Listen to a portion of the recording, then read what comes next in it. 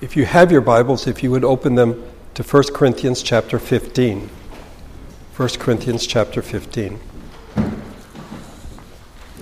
By the way, you may be wondering about all the lanterns and flowers and stuff. The Spanish-speaking congregation had a sunrise service this morning at 6 o'clock. And they are the ones who have gifted us with all of these things. Today is Easter Sunday. It's one of the two best-known Christian holidays, the other one being Christmas. Because it is so familiar, they both are so familiar, I think we come with I know what that's about. I know this story. And the importance or the significance of each of these days has been forgotten or glossed over. And on Easter, the reality of the resurrection has been forgotten. So that Easter now is seen as like spring is, when things return to life, the things that were dormant during winter, and now they come to life, and that's what Easter is about. That is not what Easter is about. Jesus was raised from the dead. Jesus was resurrected. There's been questions since the first century, and there are many today who still question it. But more than that, there are truths that are foundational to the resurrection. Even before we get to the resurrection, there are other things that need to be dealt with that are questioned as well. And I thought with that in mind that today we would consider the resurrection of Jesus in the light of those things, as well as the implications of his coming back from the dead. Let's begin with the basic fact. In order to be raised from the dead, you have to die. You have to be dead in order to be resurrected. In order to have died, you have to have lived. And so there must first be Jesus coming in the flesh, Jesus dying and put in the tomb, and then Jesus being raised from the dead. The beginning of the first epistle of John, that which was from the beginning, which we have heard, which we have seen with our eyes, which we have looked at and our hands have touched, this we proclaim concerning the word of life. The life appeared, we have seen it and testify to it, and we proclaim to you the eternal life which was with the Father and has appeared to us. We proclaim to you what we have seen and heard, so that you may also have fellowship with us, and our fellowship is with the Father and with his Son, Jesus Christ. The Apostle John was an eyewitness, and he writes at the beginning of his first epistle that Jesus lived. But before he lived, in fact, he existed. He was that which was from the beginning. The opening lines of the Gospel of John, written by the same man, in the beginning was the Word, and the Word was with God, and the Word was God. He was with God in the beginning. That which was from the beginning refers to the person of Jesus Christ. And what follows, John tells us that he actually came. We have heard, we have seen, we have looked upon, and we have touched. It points to a physical encounter. This is not a ghost, it's not a phantom, it's not a spirit. This is a real human being. In a sense, you could argue that he goes from the abstract, because we have heard. Well, in the Old Testament, people heard the voice of God. And so people say, well, yeah, you heard, but he could still be a spirit. Well, no, we have seen, we have looked, we have touched. Jesus was a real person, and John knew this, and he tells his readers that this, in fact, is the case. Going back to his gospel, he says, the Word became flesh and made his dwelling among us. It's interesting, the word that is used for touch speaks of someone who is in the dark and is trying to feel their way around. So it isn't simply that, a gentle touch, but it is someone who is groping to find their way, let's say, to the door to get out of a room. Twice we are told that he appeared. In verse number 2, the life appeared, that which was with the Father appeared to us. But there are many even today who claim that Jesus never lived, that he never existed. And if he didn't live, then he couldn't die. And if he didn't die, then he couldn't be resurrected. In the first century, and since then, there have been people that have argued that Jesus, in fact, did not have a body. that he did not come in the flesh. And giving them the benefit of the doubt, I would say that there's something troubling about thinking of Jesus as a human being. And even to mention it almost seems like we're getting into scary territory, but think of the bodily functions that mark us as human beings. Jesus had those functions as well. And I don't think that we think in those terms. And the early heretics, I think they wanted to exalt Jesus and say, oh no, there's no way Jesus was a man, because to be a man would diminish the specialness of him, the fact that he was divine. Well, I want to give them the benefit of the doubt, but John didn't. In 1 John 4, he says, "Dear friends, do not believe every spirit, but test the spirits to see whether they are from God, because many false prophets have gone out into the world. This is how you recognize the Spirit of God. Every spirit that acknowledges that Jesus has come in the flesh is from God. But every spirit that does not acknowledge Jesus is not from God. This is the spirit of the Antichrist, which you have heard is coming and even now is already in the world." In his next epistle, 2 John, "Many deceivers who do not acknowledge Jesus Christ as coming in the flesh have gone out into the world. Any such person is a deceiver and the Antichrist." So it's not like I'm giving them the benefit of the doubt that somehow they didn't want to diminish Jesus by saying he was human. John says, no, anyone who says Jesus was not human is in fact a deceiver and is Antichrist. In the Apostles' Creed that we confess today, we believe in God the Father Almighty, maker of heaven and earth, and in Jesus Christ, his only Son, our Lord, who was conceived by the Holy Ghost, born of the Virgin Mary. So Jesus lived. And the second thing is, having lived, he died. In order to be resurrected, he had to die. And again, this is something that is challenged by many, that some have said that Jesus did not die. Well, again, in the confession, the Apostles' Creed, suffered under Pontius Pilate, was crucified, died, and buried. Jesus did not merely die, he was crucified. Crucifixion was something that the Romans enjoyed doing. It was a method of displaying people in the most humiliating, degrading circumstances possible. It was to say, we're in charge, you're not. If you mess with us, this is what's going to happen to you. Their purpose was not merely to kill, because if you want to kill, just cut somebody's head off. Okay? It was, in fact, to dehumanize the person, to say that this person is less than human. This is what will happen to you if you raise your hand against Caesar. As one author put it, as he thinks of the 3 men on the cross, 3 men pinned up on crosses like insects, exposed to the mockery of the passers-by, as it was a ritual of humiliation. It isn't merely the pain, which I think is oftentimes what we think of. There was also the shame of naked exposure. And if you think about it, I'm sure that somebody has done this somewhere, but the paintings and the engravings of the person of Jesus on the cross always have something to cover his private parts. But that's not what happened when he was crucified. The Romans stripped them so they could be completely humiliated in front of anyone who saw them. In many ways, they ceased to become human in the eyes of the Romans. This is what Jesus underwent on the cross. In the words of the hymn, again taken from Isaiah 53 that Tom read to us, he was stricken, smitten, and afflicted. So when we talk about Easter and the reality of the resurrection, we need to acknowledge the reality of his death.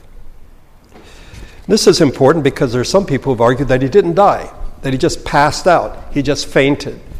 And then when they put him in the tomb, which was cold because it was made of stone, he was somehow revived and then people saw him afterwards. That raises a lot of questions. If he just fainted, how did he move the stone to get out? And how would a man who had been so completely degraded and humiliated and weakened somehow inspire confidence in his followers? Jesus died. As the scholar N.T. Wright has said, the Romans were pretty good at killing people. They were used to it. They knew how to do it. They were extremely effective. Their empire was built on it. So Jesus died. The resurrection requires that. In the ancient world, and for many people today, as the pendulum seems to be going back into a world of darkness and paganism, death is seen as all-powerful. You couldn't escape it. There was no coming back.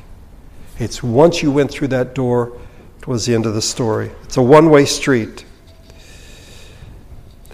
But some argued that physically you couldn't exist, but maybe your spirit lived on, the spirit of you. And somehow that gave people hope that in fact they would have continued existence. I think this is what happened with the Corinthians, and we'll get to this in a bit. They believed Jesus was raised from the dead, but there's no way that's going to happen to us, that our existence will be incorporeal, no body, just our spirits. But Paul makes it clear in our text that in fact the resurrection of Jesus and our resurrection are tied together. So Jesus lived, Jesus died, Jesus was raised from the dead. And there were witnesses to this fact. So if you look at your Bibles in 1 Corinthians 15, the first 8 verses. Now, brothers, I want to remind you of the gospel I preached to you, which you received and on which you have taken your stand. By this gospel you are saved, if you hold firmly to the word I preached to you. Otherwise you have believed in vain. For what I received I passed on to you as of first importance, that Christ died for our sins according to the Scriptures, that he was buried, that he was raised on the third day according to the Scriptures, and that he appeared to Peter and then to the 12. After that he appeared to more than 500 of the brothers at the same time, most of whom are still living, though some have fallen asleep. Then he appeared to James, then to all the apostles, and last of all he appeared to me also, as to one abnormally born. So there were witnesses. But why are there witnesses? Why mention them? And Paul gives us a partial list. I don't think it's a complete list, but he appeared to Peter, to the 12, to more than 500 at one time. I think what he's telling the Corinthians is, if you want to go, to Judea, to Galilee, these people are still alive. You can interview them, and they can tell you what they saw. It points to the reality of the resurrection. Now, Paul's not trying to prove the resurrection. And I think there are many people who will read this passage and say, here, the resurrection really happened because there were witnesses. That's not what Paul is doing here, okay? He's simply saying Jesus was raised from the dead. According to the Scriptures, this is what the Scriptures had said, and this, in fact, is what has happened. But having said that Jesus was raised from the dead, there are important implications of that, which we will get to in a bit. Any meditation on the resurrection of Jesus is to begin here, to see that he died and that he was raised from the dead and that there were witnesses. It is a historically decisive event. It really happened. This isn't one of those, once upon a time, there was a guy named Jesus, and he died, and then now he's alive. This is something that happened. But again, philosophically, people say, no, the really important stuff is in the world of ideas. That somehow this flesh and blood, this material thing is just, that the really important stuff, it's a very Platonic thing, it's up there, the world of ideas. And so if we're going to talk about Jesus and resurrection, it shouldn't be, flesh and blood type of stuff. It should be in the realm of ideas. So some people have argued that as a historical event, the resurrection is in fact not possible. Dead people, when they die, they don't come back to life. And then others would say it's really not important because it's the idea It's the notion of somebody that their memory lives on in the lives and in the minds of the followers.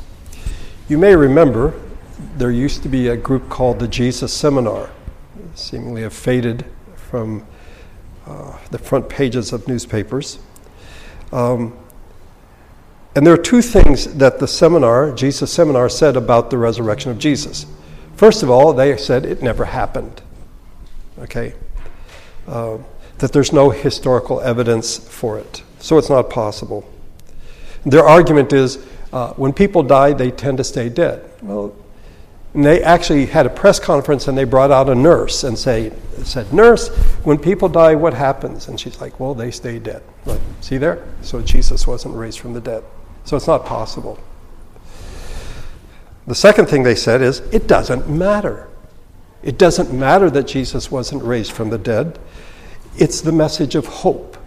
It's like the spring. You have a dark winter and then spring and grass grows and the flowers and all that. And that's what the resurrection is about. No. It is a historical event. It happened in history. I've mentioned this before, but many years ago, when Los Angeles had two newspapers, the Herald Examiner and the LA Times, every Saturday they had a religion page.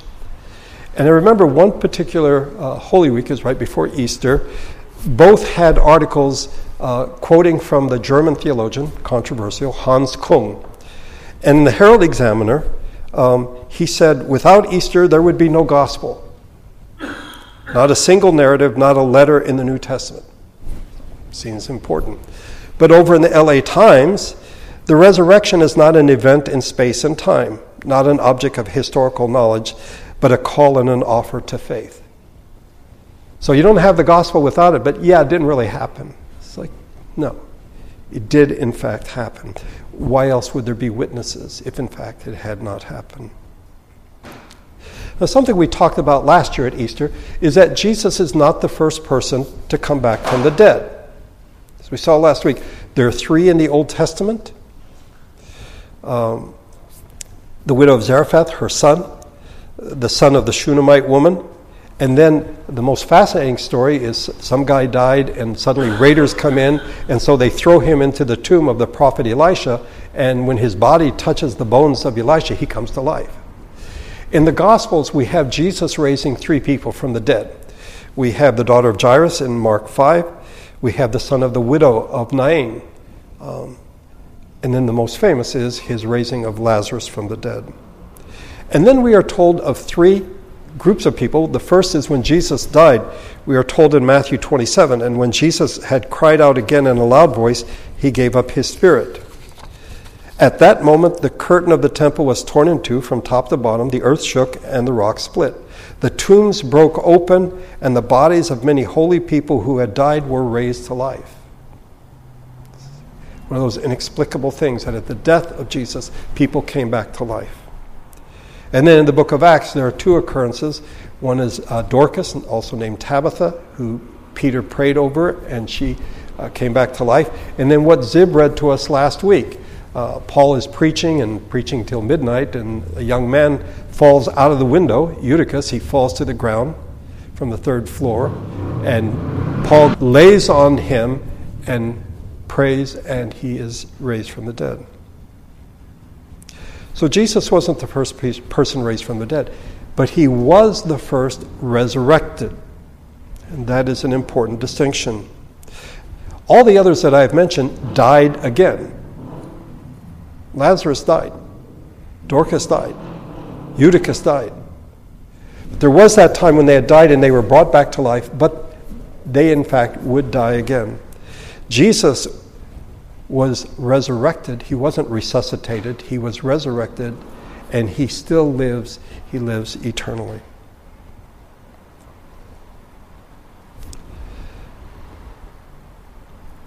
It's a historical event. But it isn't, history is my field, you know that. But it isn't simply a matter of reading a history book and finding out about the resurrection and saying, oh, yeah, I believe in that, I accept that. There were witnesses. The New Testament is clear about that. We should be clear as well that history matters. Okay? By the way, if you think that history doesn't matter, then the resurrection doesn't matter, because it's a historical event. And that's one reason why, in my field, in the present time, history has sort of become ahistorical, which is ironic. But in fact, history does matter. So is history the answer? No. Can a person start with the natural world, creation, history, and somehow reason his or her way to the God of the Bible and the matter of the resurrection? If you read history, if you look at creation and you're like, yes, there must be a resurrection. No. The only way that we come to know of resurrection is through revelation. Years ago, when I was attending LA City College, there was a guest speaker, and his point, he was a Christian, was to prove that Jesus was raised from the dead, to give philosophic and historical proof that Jesus was raised from the dead. And during the Q&A, somebody stood up and said, if I accept what you're saying is true, so what? It doesn't prove that Jesus is who you say he was. If Jesus was raised from the dead, so what? It doesn't prove your point. And I thought to myself, you're exactly right. We cannot somehow think that we can prove the reality of the resurrection apart from God's grace and revelation. Paul wrote in 2 Corinthians 5, "For Christ's love compels us because we are convinced that one died for all, therefore all died. And he died for all, that those who live should no longer live for themselves, but for him who died for them and was raised again." So from now on, we regard no one from a worldly point of view, though we once regarded Christ in this way. We do so no longer. In other words, it's not simply a matter of history. I read the history books and all the proofs are there, Jesus was raised from the dead, and Peter's like, no. That's the way we used to think. But now that by the grace of God we have become his people through revelation, we come to see the reality of who he is. Therefore, and this is one of the first verses I remember learning as a child, if anyone is in Christ, he is a new creation. The old has gone, the new has come. Now, revelation isn't against knowledge. It isn't revelation versus reason, okay? What it does is it fills it out, it fleshes it out, so that the knowledge we have isn't simply, a matter of facts. A fact is a fact is a fact. But now it is fleshed out and it becomes real, the reality that Jesus was raised from the dead. The resurrection, in fact, interprets where we are now rather than ignoring where we are. Jesus opened up the world to the new creation. This is the real world in a new mode. This brings us to one of the final points here, and that is that the resurrection of Jesus marks the beginning of new creation. We have seen before that the scripture is constructed over creation, fall, redemption, consummation. That is, God created Adam and Eve, they sinned, so the world is in darkness. Jesus comes, he redeems the world, and one day we will spend eternity with him in a new creation. There was the first creation, got messed up by sin. There will be the new creation. Jesus is the first fruit. He is the first of that aspect of the new creation. He was the first person ever resurrected. Others were raised from the dead, but they died. He was resurrected with a perfect body. We will also be resurrected. The resurrection has two parts, his and ours. This is something the Corinthians just could not wrap their minds around. They were Greeks after all, and the Greeks didn't believe in resurrection. They believed that somehow your spirit will live on, but certainly not your body. So if you would look at verse 12 in 1 Corinthians 15 and follow along as I read. "But if it is preached that Christ has been raised from the dead," this is the gospel, okay? "How can some of you say that there is no resurrection of the dead? For if there is no resurrection of the dead, then not even Christ has been raised. And if Christ has not been raised, our preaching is useless, and so is your faith. More than that, we are then found to be false witnesses about God. For we have testified about God that he raised Christ from the dead. But he did not raise him, if in fact the dead are not raised. For if the dead are not raised, then Christ has not been raised either. And if Christ has not been raised, your faith is futile. You're still in your sins. Then those also who have fallen asleep in Christ are lost. If only for this life we have hope in Christ, we are to be pitied more than all men. What has been preached and what they have accepted is that Christ was raised from the dead. I think all the Corinthian believers, they accept this. This is not the problem. The problem is, yes, Jesus was raised from the dead, but we will not be raised from the dead. By the way, you will notice some of you, in verse number 12, some of you say, so it's not the whole church, but there are certain people in the congregation who are saying that in fact there is no resurrection. I think that they would argue that Jesus came back to life, but it was after a few days. But some of their brothers and sisters in Christ died, and maybe a year before, or 2 years, or 3 years, and their bodies in fact have decayed. They're now dust. How can such a person be resurrected? Well, they're thinking in terms of resuscitation. And so they're like, yeah, Jesus was dead for 3 days. Yeah, you shock the heart or whatever, he comes back to life, and isn't that great? We believe in the resurrection. And Paul's like, listen, it's a package deal. If Christ was resurrected, then we will as well. You can't say, he got it, but we won't. Because he goes on to say, let's say for the sake of argument, that Jesus was not resurrected. Then the preaching of the apostles is useless. The faith of the Corinthians is useless. The apostles who say they saw Jesus are lying. They're false witnesses. And the faith of the Corinthians is futile.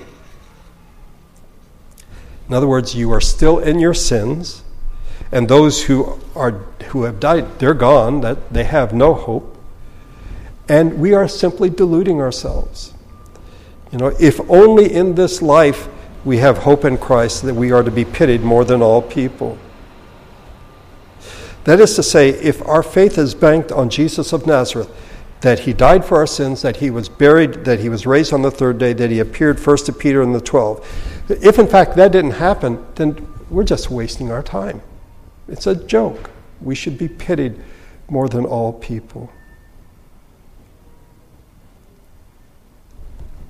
But look at verse number 12. But Christ has indeed been raised from the dead, the first fruits of those who have fallen asleep. For since death came through a man, the resurrection of the dead comes also through a man. The truth is that Jesus has been raised from the dead. It is the beginning of resurrection. It's the first part, the first fruits. It began the process. On down the road, at the end of time, when we are resurrected, that will be the completion of resurrection. But Jesus began the process.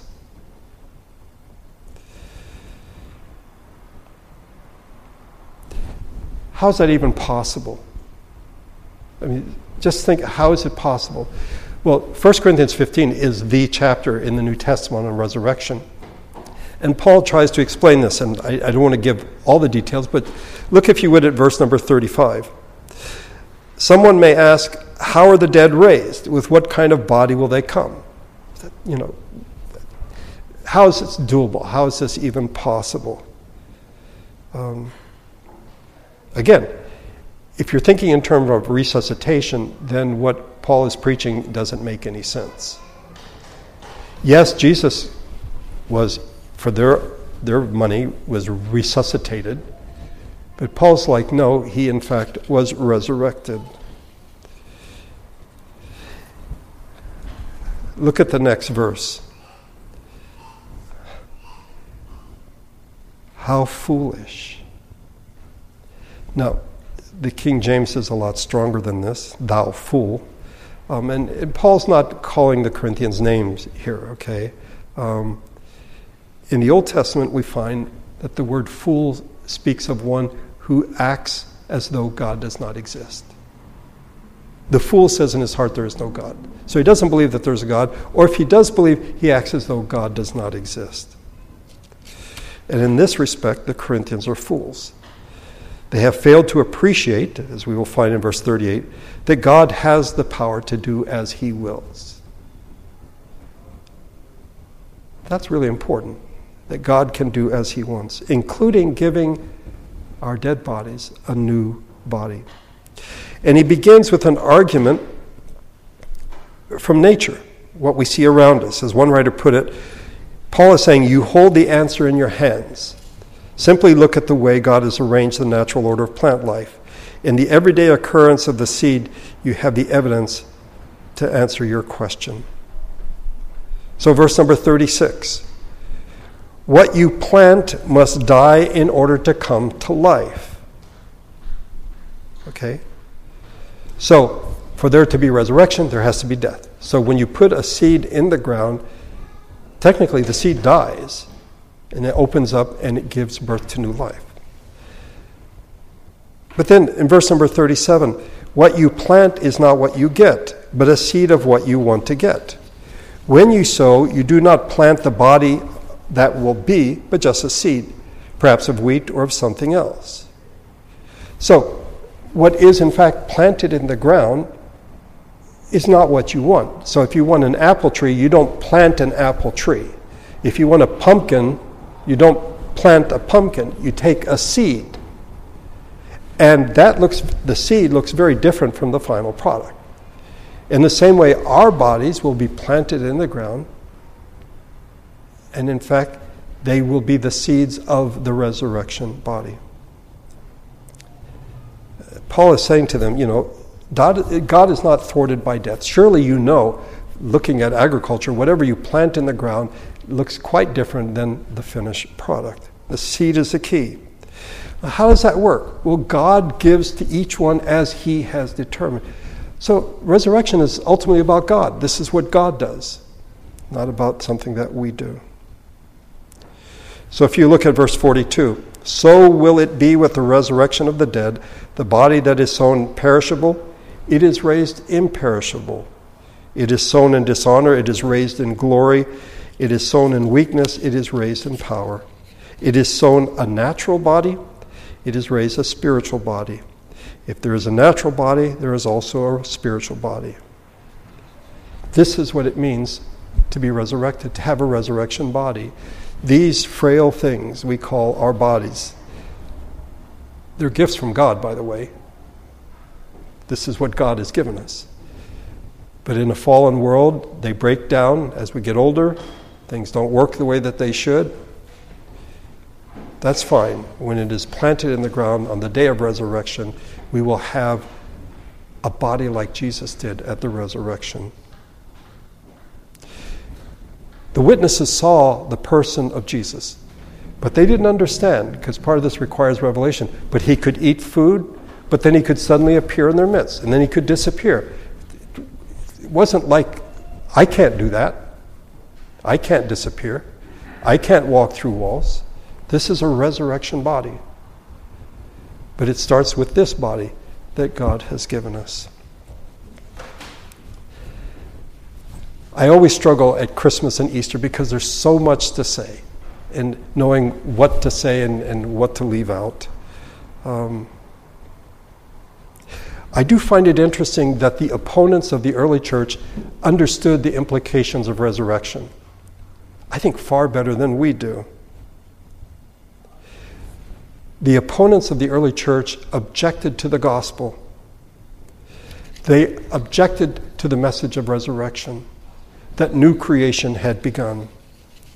Paul wrote that to the Jews it was a scandal, to the Greeks it was in fact foolishness. And we could add today in the various schools of philosophic thought. For the Epicureans, it's impossible. For the Platonists, it's undesirable. Why would you want to be resurrected? For the deists, it's unnecessary. And for the pantheists, it's meaningless, because everything, in fact, is God. But for those in political power, it's scary. And for the Roman Empire, it is scary to say that Jesus, the resurrected Christ, is Lord, is a direct challenge to the authority of Caesar. But as Paul said to the Corinthians, Christ has indeed been raised from the dead, the first fruits of all who have fallen asleep.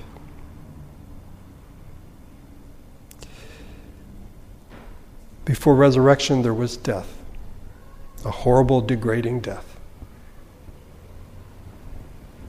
He was laid in the tomb, but on the third day was raised from the dead.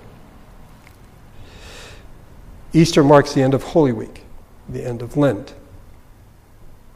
And in reading about the crucifixion of Jesus this past week, I was struck by something I'd either forgotten or had failed to realize and recognize in the past.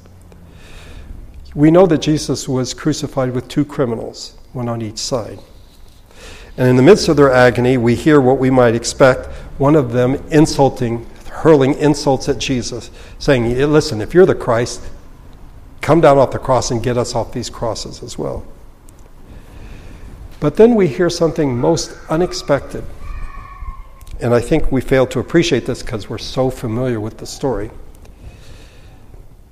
The other one scolded his companion and said, listen, we're dying because we're criminals. We deserve to die, but this man doesn't do anything. And then he says to Jesus, Jesus, remember me when you come into your kingdom. What made this man think that Jesus had a kingdom? What made him think that Jesus was a king? Here is a man who has no power to move his hands or his feet because he's nailed to a cross. He is a helpless victim of the Roman Empire. He is degraded, he is naked, he's bloodied, and he's about to become a corpse. And yet the criminal says, remember me in your kingdom.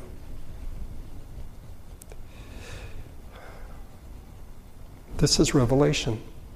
God opened his eyes to see the truth of it. And his central point in his thinking is that Jesus has the power to save. And there's a certain irony here that Jesus, as his most powerlessness, as he's on a cross, the thief sees that in fact he is the king and wants Jesus to remember him in his kingdom. Jesus says, I tell you the truth, today you will be with me in paradise. It's quite amazing. On this day, we remember the resurrection of Jesus. We should remember that he lived, that he died. Yes, he was resurrected, and by God's grace, we will one day be resurrected. If this is not true, then we're just wasting our time. We are delusional. But Christ has been raised from the dead. Let's pray together.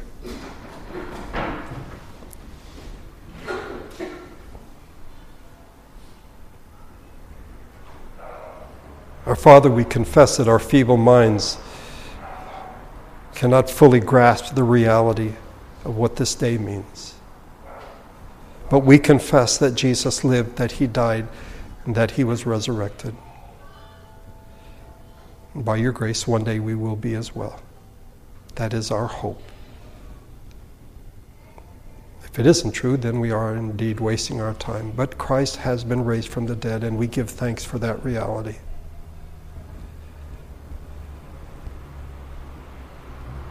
And if he is the beginning of the new creation, we should think hard about how we should live.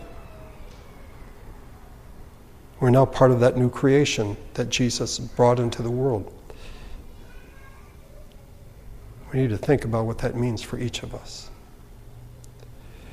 We give thanks for the Lord Jesus, his life, his death, his resurrection. For the gospel, for the good news, that though we were once lost, you came and found us. We were once in darkness, now we are in light.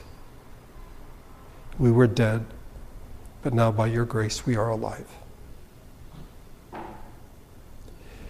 May we on this day think on these things. In the coming week as we walk through this world, recognize that by your Spirit, the resurrected Jesus walks with us. and should inform our decisions, our choices, in all that we do.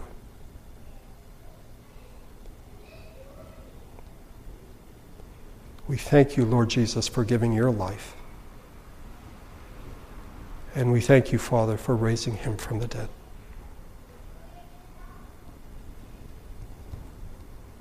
We pray that your Spirit and your grace would go with us as we leave this place. Thank you for your love, we pray in Christ's name. Amen.